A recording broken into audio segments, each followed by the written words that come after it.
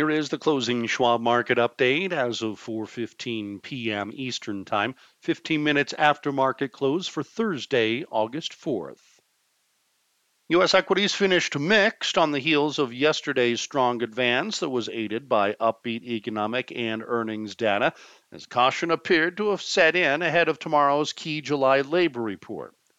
The markets digested today's monetary policy decision from the Bank of England, which raised its benchmark interest rate by the most in 27 years and warned of a prolonged recession. Earnings data continued to flood in, with Eli Lilly and Company missing expectations and lowering its guidance, Booking Holdings topping earnings forecasts but offering a cautious outlook, and Paramount Global besting estimates, while Kellogg topped forecasts and offered upbeat guidance. The economic calendar showed jobless claims continued to grind higher ahead of the labor report, while the trade deficit narrowed by a larger amount than expected. Treasuries gained ground, applying downside pressure on yields, and the U.S. dollar fell, giving back yesterday's gains, while crude oil prices were lower and gold rallied. Europe was mostly higher, with UK markets flat following the Bank of England's rate hike and warning, while markets in Asia finished mixed following yesterday's US rally and amid lingering geopolitical tensions and data. The Dow Jones Industrial Average lost 86 points, or 0.3%, to 32,727. The S&P 500 index shed 3 points, or 0.1%, to 4,152. While the Nasdaq Composite was up 52 points, or 0.4%, to 12,721. In moderate volume, 4.2 billion shares of NYSE listed stocks were traded, and 5.3 billion shares changed hands on the Nasdaq. WTI crude oil decreased $2.12 to $88.54 per barrel. Elsewhere, the gold spot price rallied $32.90 to $1,809.30 per ounce, while the dollar index fell 0.8% to 105.72. In equity news on Thursday, Eli Lilly and Company, ticker symbol LLY, reported adjusted second quarter earnings per share of $1.25, including 46 cents per share of charges that may be making the figure incomparable to the $1.70 FactSet estimate. Revenues declined 4% year over year to $6.5 billion, below the street's forecast of $6.9 billion. The company said its revenues were impacted by lower realized prices, notably for insulin, and lower revenue for its lung cancer treatment following the entry of generics, which more than offset volume growth from key growth products, the sale of its rights to Cialis in China, and COVID-19 antibodies. Eli Lilly and Company lowered its full-year earnings per share outlook, citing the reduction is driven entirely from the impact of foreign exchange rates, as the aforementioned charges are offset by additional sales of its COVID-19 antibody drug. Shares were lower.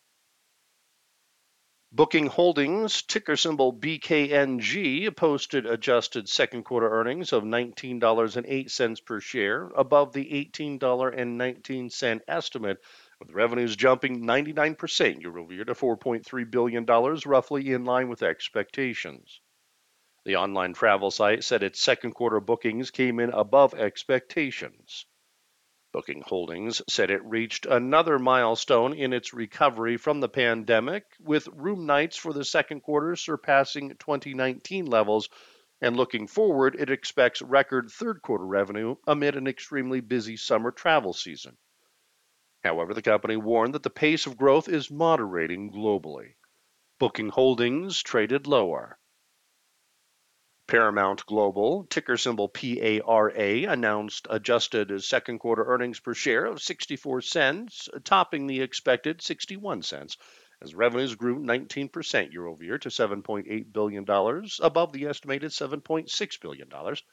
The company's direct-to-consumer revenue came in below estimates, along with its Paramount Plus subscribers, though its TV media sales were roughly in line, and its filmed entertainment division revenues easily topped forecasts amid the success of the Top Gun sequel. Shares traded modestly higher.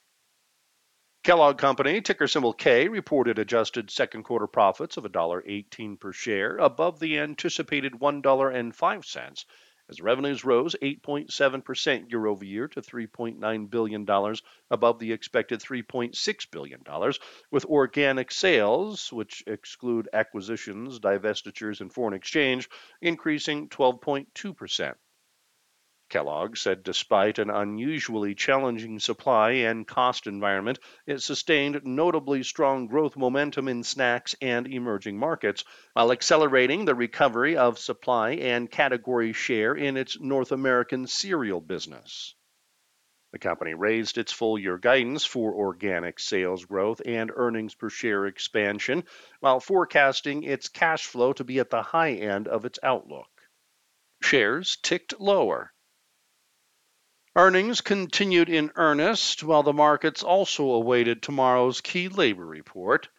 Second quarter earnings season has moved past the halfway mark this week, and of the 409 S&P 500 companies that have reported thus far, roughly 63% have topped revenue forecasts, and approximately 75% have bested profit projections per data compiled by Bloomberg.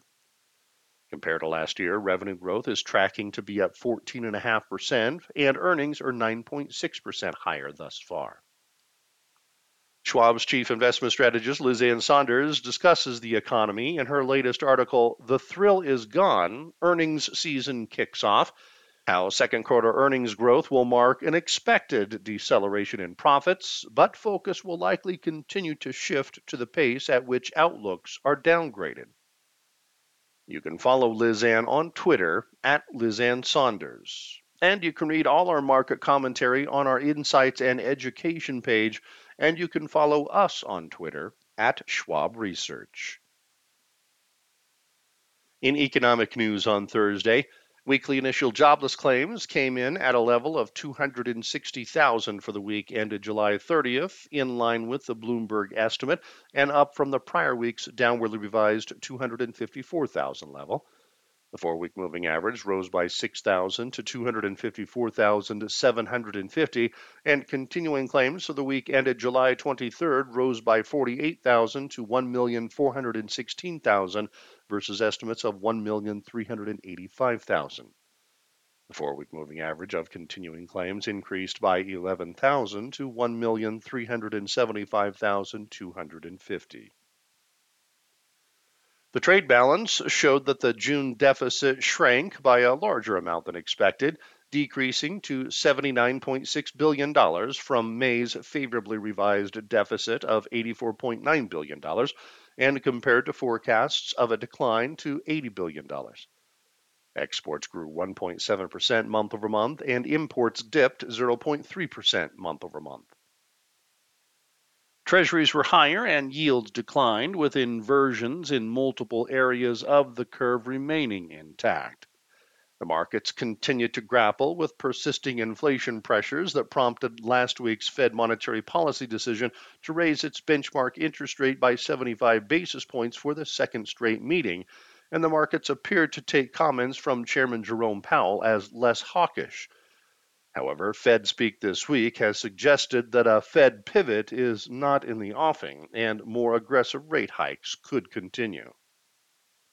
Schwab's chief fixed income strategist, Kathy Jones, discusses the decision in her latest article titled Fed Hikes Rates Another 0.75%, citing inflation, noting that as inflation is running far above 2%, the Fed is indicating it will likely keep hiking rates despite widespread signs of slowing economic growth.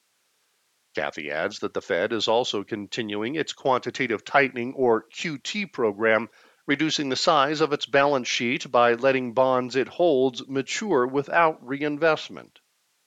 She points out how the pace of QT will begin to pick up in September as the Fed allows more bonds to roll off its balance sheet. You can follow Kathy on Twitter at Kathy Jones. The yields on the 2-year and the 10-year Treasury notes were down 9 basis points to 3.01% and 2.66% respectively, while the 30-year bond rate declined 3 basis points to 2.95%. The week's economic calendar will close out with the highly anticipated July labor report. Non-farm payrolls are forecasted to have added 250,000 jobs, and private sector payrolls are estimated to have increased by 230,000. The unemployment rate is expected to remain at June's 3.6% level, while average hourly earnings are projected to have increased by 0.3% month over month and be up 4.9% year over year. In international news on Thursday, European equities finished mostly higher, with the markets reacting to a 50 basis point rate hike from the Bank of England, which was the largest increase in 27 years, and the Bank of England forecasted that a prolonged recession may unfold beginning in the fourth quarter. The Bank of England also cited inflation pressures as the main catalyst for its move and said all options are on the table for its September meeting and beyond that. Inflation pressures have forced the Fed and the Bank of England to get aggressive with their monetary policies, and has the European Central Bank also moving to tighter policy. But Schwab's chief global investment strategist Jeffrey Kleintop notes in his article titled "Shortages Have Led to Gluts" how inventory gluts have been bad news for the stocks of companies experiencing them, but could also be indicating an inflation peak, which tends to be an ingredient for market bottoms. You can follow Jeff on Twitter at Jeffrey Kleintop. The euro and the British pound traded higher versus the US dollar despite the recession warning. Bond yields in the Eurozone and the UK were lower after the Bank of England's decision. In other economic news, German factory orders declined by a smaller amount than expected for June. The UK FTSE 100 index was little changed. Germany's DAX index and France's CAC 40 index rose 0.6%.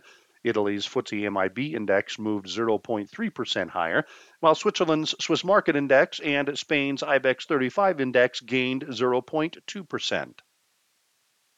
The stocks in Asia finished mixed, with most markets gaining ground after yesterday's strong lead-in from the U.S., which seemed to help the markets shrug off lingering geopolitical tensions between China, the U.S., and Taiwan following this week's Taiwan visit from U.S. Speaker of the House Nancy Pelosi. Taiwan is a democratic, self-ruled island that China sees as part of its own territory. China said that the visit was a major political provocation, potentially undermining the relationship between China and the U.S. Shares of e-commerce giant Alibaba Group Holding Limited, ticker symbol BABA, rallied to help lift the markets in China and Hong Kong ahead of its earnings report that came out after the opening bell. The company reported stronger than expected revenues for its June quarter.